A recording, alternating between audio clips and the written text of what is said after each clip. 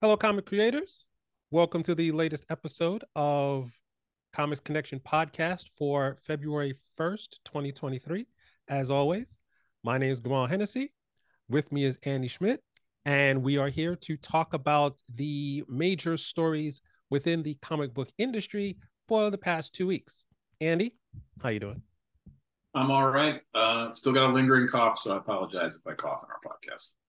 Yeah, please don't cough on the podcast. I'm during it. I'm not gonna cough on the podcast. I'm not gonna cough on you or our listeners, but I just apologize. Okay.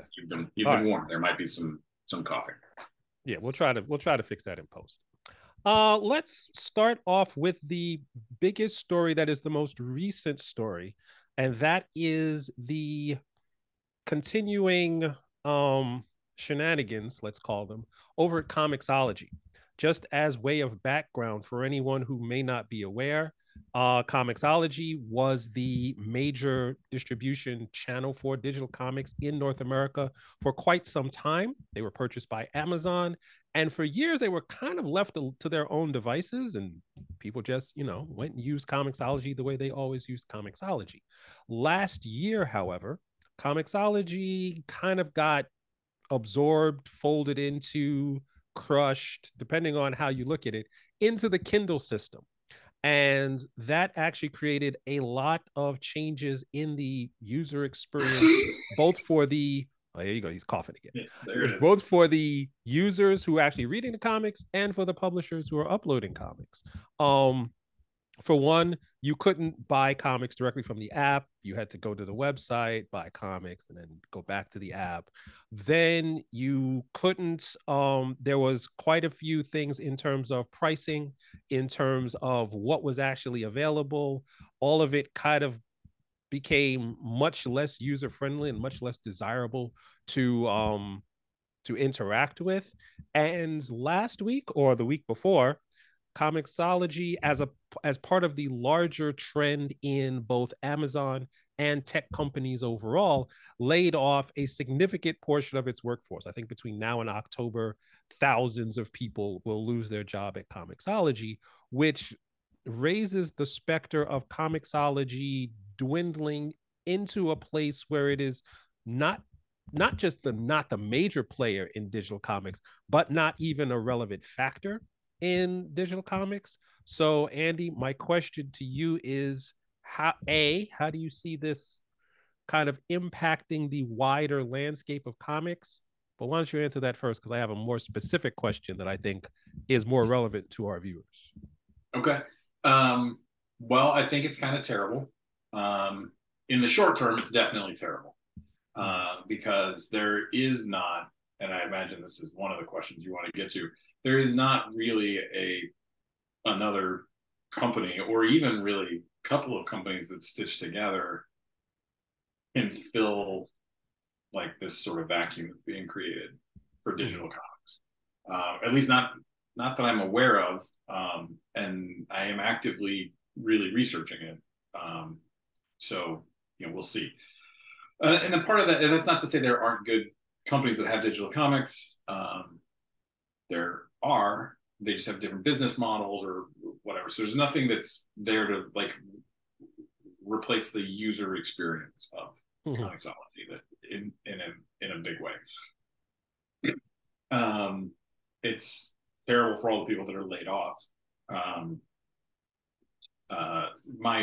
My hope is that a good number of them will still find work at publishers or other companies within the comics industry, because Lord knows we could use them.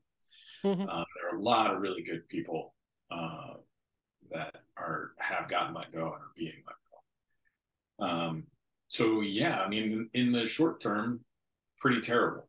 And the prospects for another company being able to come on board and do what Comixology did and really fill that hole in a big way, I think are small. And I think it's also much more difficult to do today than it was back in 2005 or 3, whenever they started.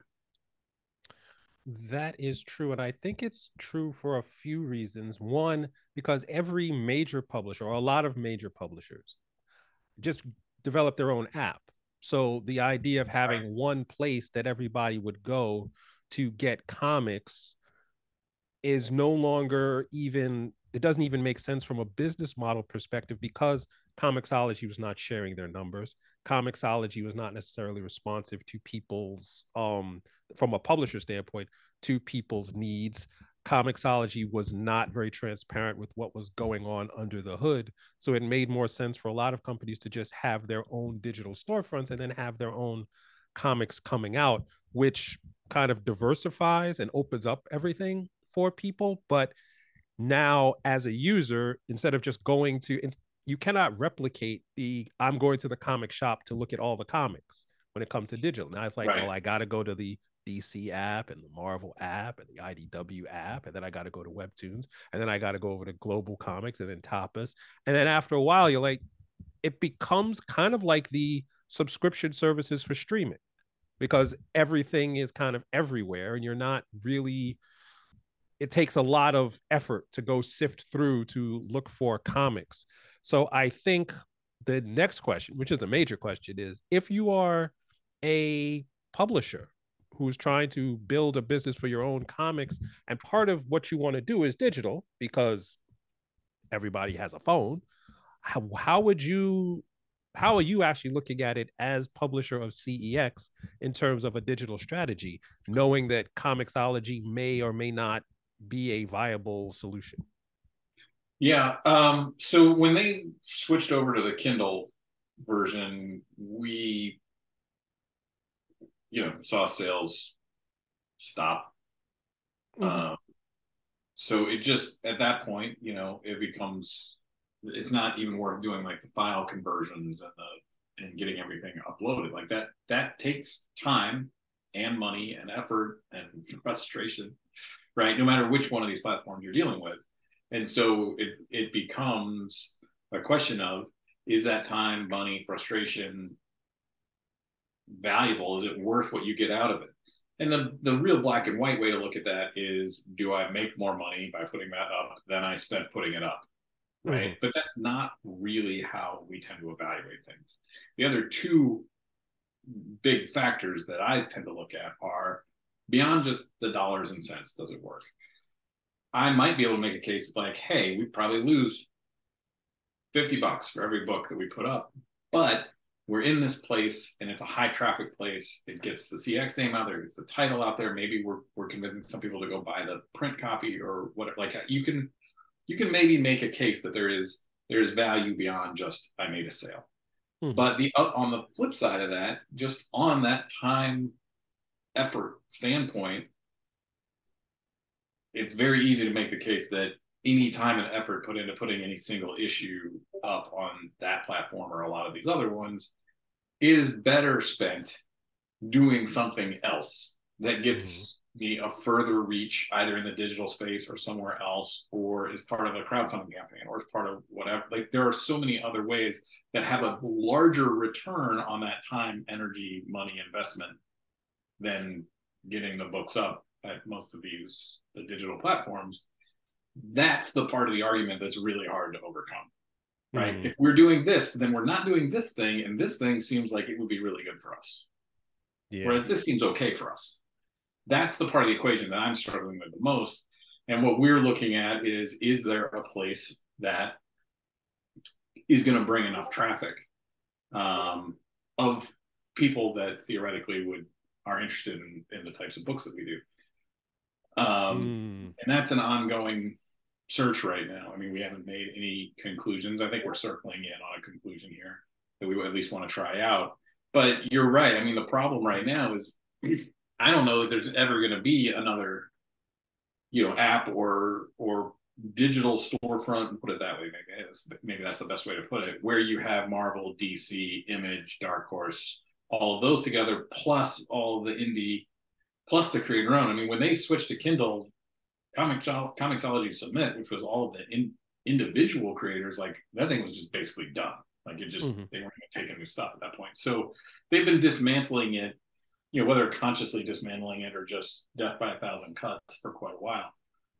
But for a smaller publisher or an independent creator that's just trying to get their book up there, they need to be on a platform that has the Marvel and the DC and the Image that is going to bring the traffic that goes, oh, I might also like. And that was, early on, Comixology actually did a really great job of recommending titles. If you like Batman, then you might like Shadowhawk at Image, or you might like X at Dark Horse, or these indie comics. And it would get down into like creator-owned comics. So Comixology actually did a really good job in some of the ways that they recommended titles or pushed titles up to the front of giving space to and that I think came from the founders of Comixology, who really love comics, and I assume Amazon also loves comics, because big corporate entities tend to be passionate about art forms, as we well know, right? That's a thing, isn't it? Well, let me ask a question. This is just a theoretical question based on the two open ideas that you talked about. One being that putting the comics up could be seen as not a sales effort, but a marketing effort. If it is a marketing effort, and you said, well, there's other things that could be, other time and effort that could be better spent, how do you feel about the idea of using that time instead of using Comixology or Tapas or Webtoon or Global or anybody else as not as a sales function, but as a marketing function? So instead of, we're going to put this comic up because we want to sell it, we're basically putting the comic up so people see it and then push them in a sales funnel to buy it from somewhere else, either back the Kickstarter, order the print copy, yada, yada, yada. But if that's the case, then does it really make sense to upload the comic itself, or to just engage in more online marketing efforts that don't necessarily involve uploading the comic at all? Well, I mean, it may be a case by case, right? There may be cases where that makes sense to upload the comic, maybe cases where it doesn't make as much sense. If you're, let's say you're running a crowdfunding campaign for a book, and you think that people that like Telgemeier's Ghosts or Smile will like it. I don't know that putting that comic up digitally is going to be helpful, because that's probably not where fans of those books are going at the moment, right? But if you're like, hey, there's this great Webtoons book, maybe we'll put this up on Webtoons because it's similar and whatever, then okay, well then maybe that makes sense. So maybe a case by case thing. What I can say is that there are two places where right now we're confident we're going to be using digital comics, right? It's not that we're not going to sell them. So you can, for us at CEX, you'll be able to get them off our website, right? If you don't want to, if you want to buy the comic, but you don't want to pay the shipping cost, maybe, right? Because that can be annoying. You can buy the comic and get it at a cover price or whatever, and have it delivered to you for free digitally. You can have a digital, you can buy the digital PDF from us. I think that's a really viable thing. I like having that option. It keeps books around, even if we run out of, you can still read it. And then we'll also probably use them in ways for like crowdfunding campaigns, right? Like, oh, there's a digital option and there's that.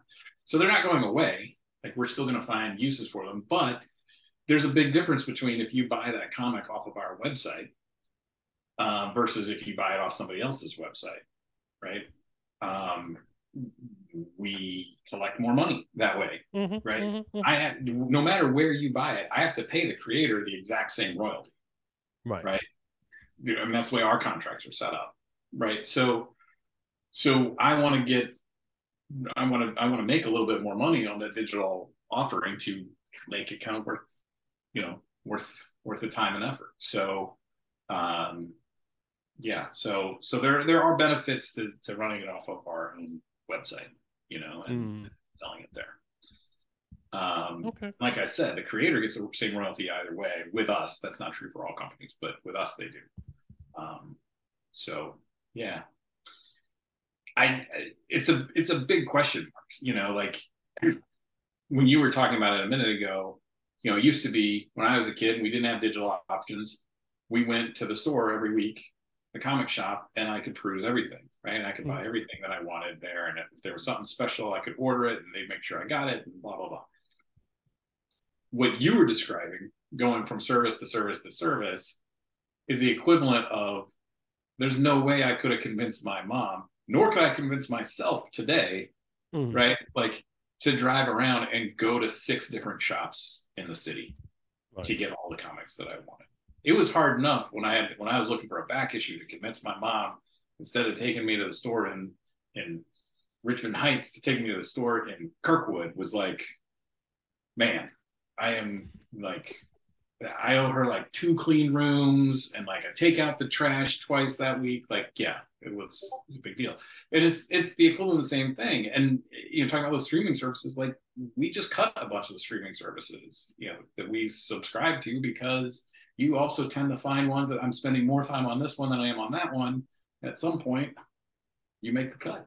I think that's harder. And for most comic book fans in the US, they'll keep their Marvel subscription, which is cheaper per pound of comic, and their DC subscription than they will for some of these others. In fact, on one of our conversations on our Discord, somebody was saying, like, it'd be great if they all had apps. And I'm like, he's like, I'd love to be able to get Hellboy on it. I'm like, Dark Horse has had its own app for a decade.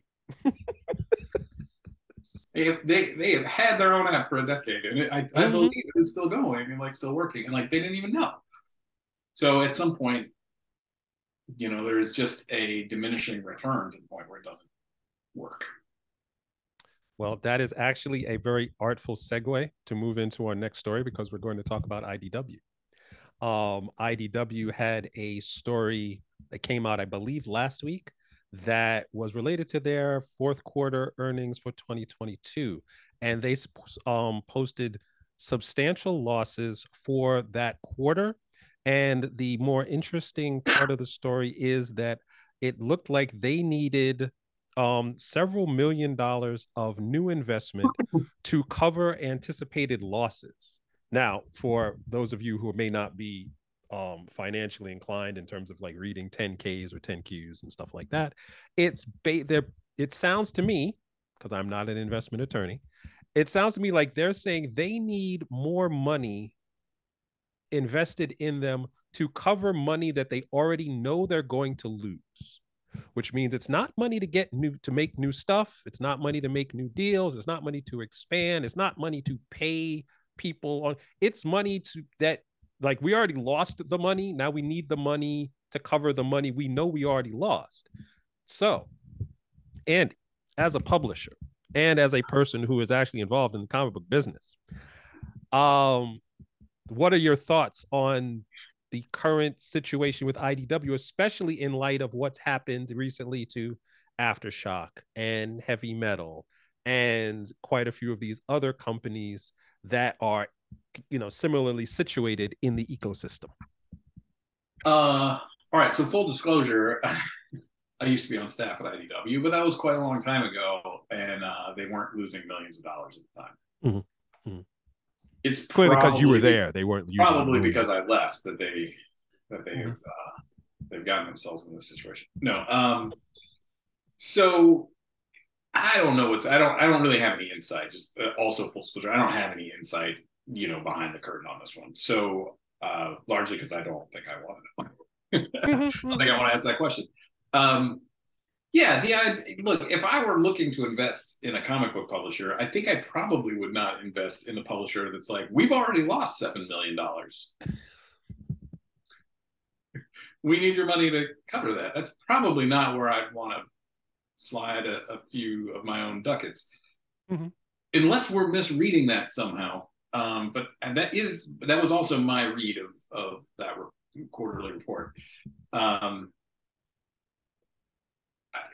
From my standpoint, like, we're building CEX differently than actually from all of the publishers that you've mentioned. At least they all took on kind of big investment money, and I don't know if it's all venture capitalists or where exactly all that investor money came from. It may have come from a number of sources, but that's not how I'm building my company.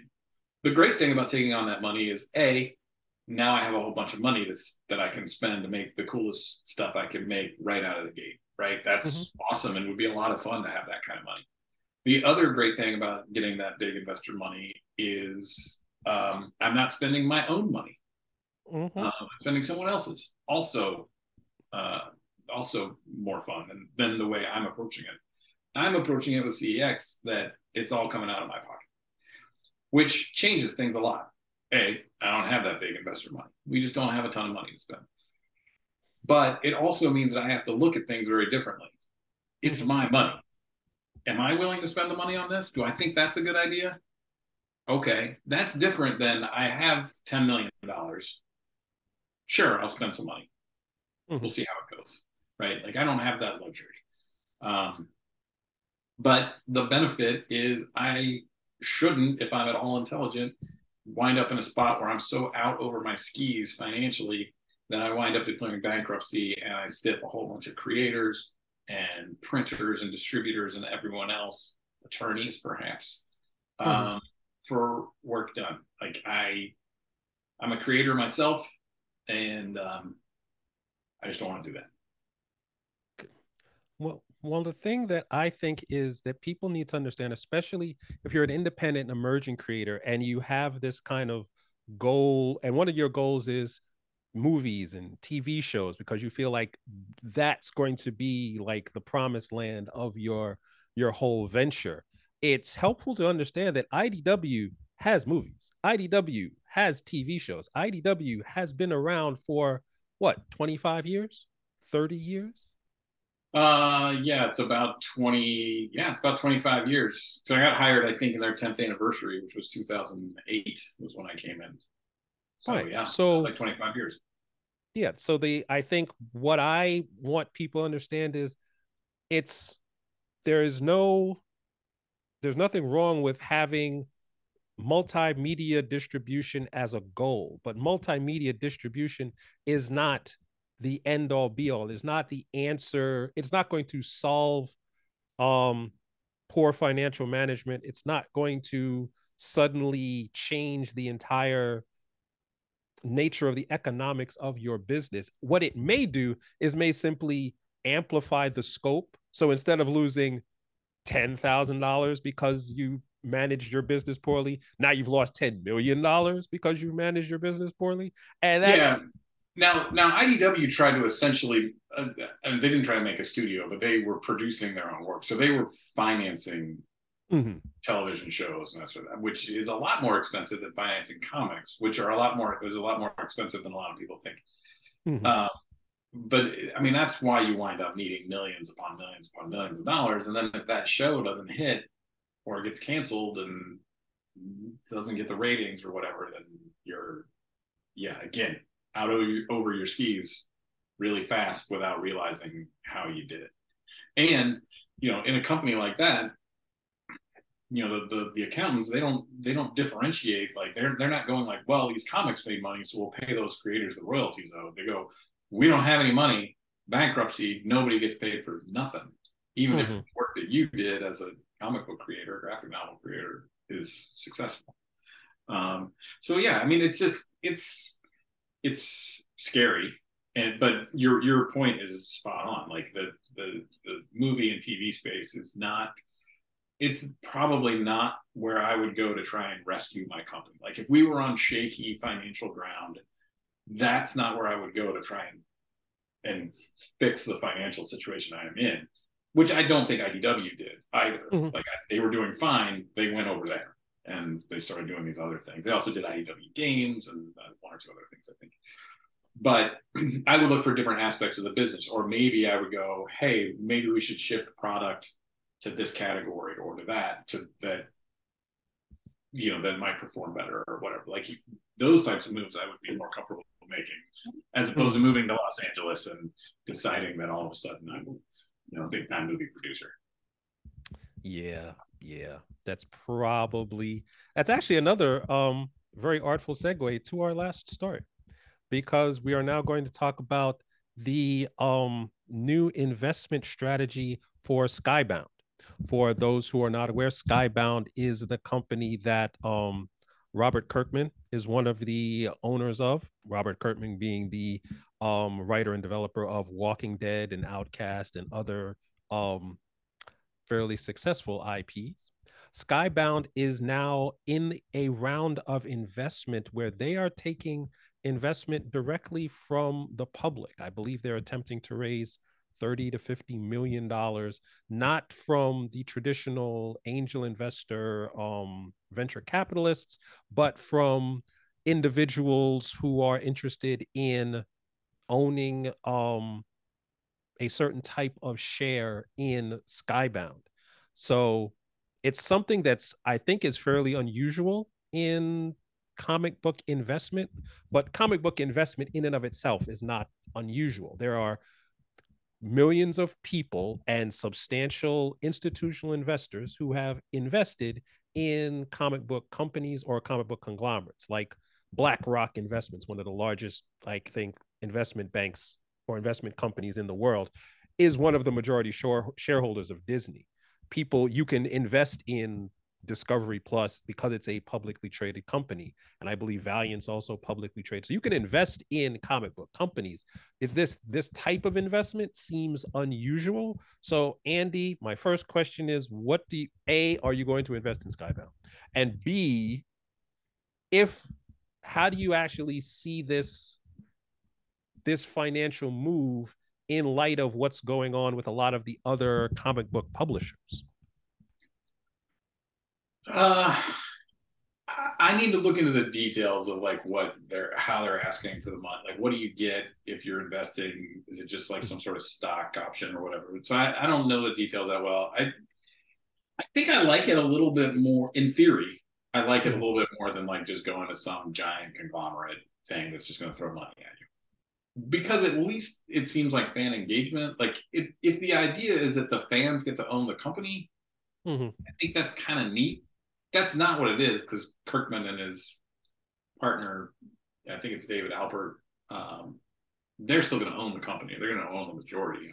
I'm sure. Like I don't think it's Mm-hmm. that, but so like there's kind of this idea of like, hey fandom, you've been supporting us. Now you can own a piece of the company. Like there's an idea there that I like.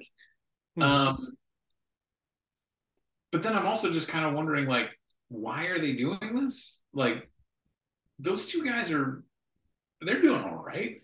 Walking Dead, I don't know if you know this, but like Walking Dead and its various spin-offs, Mm-hmm. like it did what we in the business call well. And so I can only assume that they're fine. So I feel like they could just run Skybound as is if they wanted, or if they wanted to Mm-hmm. make adjustments for one reason or another, then they could just do that. I don't know. It feels weird. Maybe I don't know. It feels sort of disingenuous, like Mm-hmm. to me.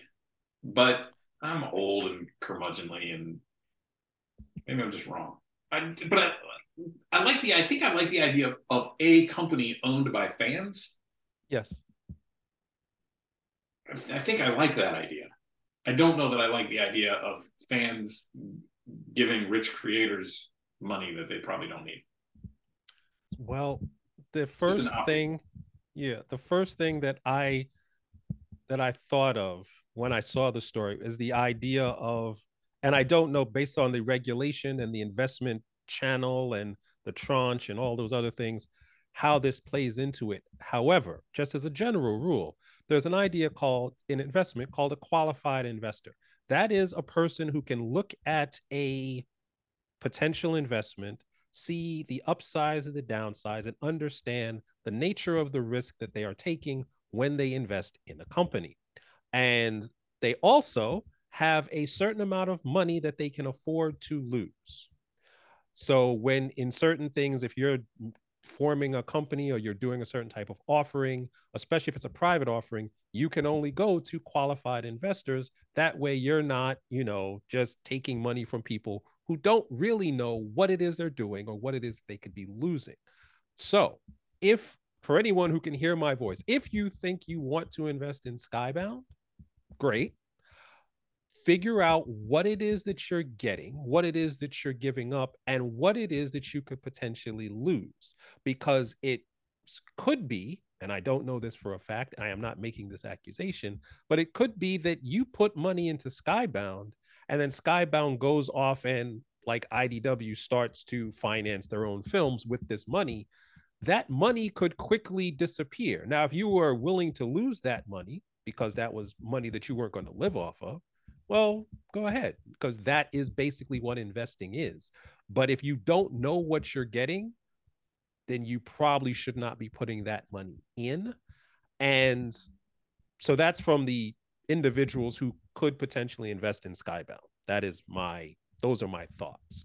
But for Skybound itself, as a observer of the industry and as an analyst for the industry, I kind of see Skybound's move in relation to a lot of other companies who are also having hard times raising money. Aftershock couldn't raise money. Aftershock is bankrupt. Heavy Metal stumbled in terms of raising their money. So they got into a place where they couldn't pay their bills. IDW is looking for investment to cover losses that they already know they're going to have. It seems like a lot of these companies, because of the recession, because of investment money drying up, it seems like Skybound is just looking for a new way to raise money because they either know or feel that they can't raise money the way they traditionally raise money, Yeah. which means they need money and they don't think they can get it from the investment banks, the venture capitalists. So they go, well, okay, we'll go to the fans directly to kind of get this money, which I would interpret. And again, I've not seen the financials, nor have I talked to a CPA related to the financials of Skybound. But if you need that money so that you have to now have creative investment strategies to get the money, I wouldn't be surprised if they don't get this money, that they wind up being on the list of those companies that are running into financial issues, in spite of the fact of where Kirkman and his partners may be personally, based on, royalties and participation deals and producer credits on the Walking Dead things. So from a looking at it from an individual investor standpoint, I would be cautious about looking at what it was I was investing. And from a broader standpoint, I'm wondering why Skybound, like you, why Skybound needed to take this move to kind of raise that money. So. Yeah, it makes me more not nervous about Skybound, but I was not wondering, hey, is Skybound financially okay Mm-hmm. until this? And now I'm Yes. like, oh, that doesn't look good. Mm-hmm. Now it may be fine. Like I have again, I have no real insight into that, right? I'm not, but for that's what I saw with it, and it changed my perception of Skybound in that regard. Um, uh, yeah, it's interesting. It's also interesting too, like you mentioned, like, hey, we're in a recession, except technically we're not yet, and like the Mm-hmm. prospects of where our economy is going actually are really good right now, and Yes. have been. Like inflation is way down. All these things that we've been like panicking about all seem to be looking pretty good right now, despite the massive number of tech layoffs that we've all been Mm-hmm. reading about. Employment has actually increased overall, right? Not in the tech industry, but overall in the industry. So in the U.S. So I think it's really, I actually think 2023. Once I started actually looking into and like reading stuff from economists, which I'm weird, so I do that kind of thing. I started to realize like we're actually 2023 is looking to me like potentially significantly better than 2022 overall for the country. But then once you start looking at the comics industry is still clearly very much behaving like doom, economic doom is on the horizon. And like Yes. sales are just down across the board and all that kind of stuff. And so there's some inclement weather, maybe at best, hurricane forces potentially ahead within the comics industry, I think, in 2023. But I think this year is going to be, we're going to see a lot. I think we started to see it in 2022, but I think we're going to see some shakeups in 2023. We're going to see some really interesting stuff. which will Yes. be probably very good for some people and probably very bad for others. Yes, that is usually the nature of change. Some people benefit, others do not. But what we will attempt to do here at the podcast, and when we're having a lot of these more in-depth discussions within Comics Connection, is helping people navigate where they're going to go and how they're going to actually adjust to all the changes in the market so they don't find themselves in over their skis when they're trying to build their company, because we're actually talking about all the different financial and marketing and sales and distribution things that they have to consider, in addition to, all of the creative skills that they need to make their best comics. So once again, for like the fourth time, you're kind of 4 out of 4 today. That was a very good segue into wrapping this up, because once again, we are over time. So thank you again, sir, for not coughing during the podcast and for sharing your insights. And thank you everybody for listening. The all of the links to the stuff we talked about is going to be in the show notes, along with some information if you want to join the Comics Connection newsletter, or if you want to actually join Comics Connection directly and get access to our Discord and our video lessons and everything else. So until the next time, have fun with your comic. Take it easy, Andy. Thanks, Kamal. Later. All right, that's it. We're done. All right, we're done. Cool. And All my right. in-laws just rolled in, so I'm gonna go say hi. Very good. I will see you tomorrow, sir, at the 2 o'clock meeting. Yeah, sounds good. All right. All right. Have a Bye. good day. You too. Later. Bye.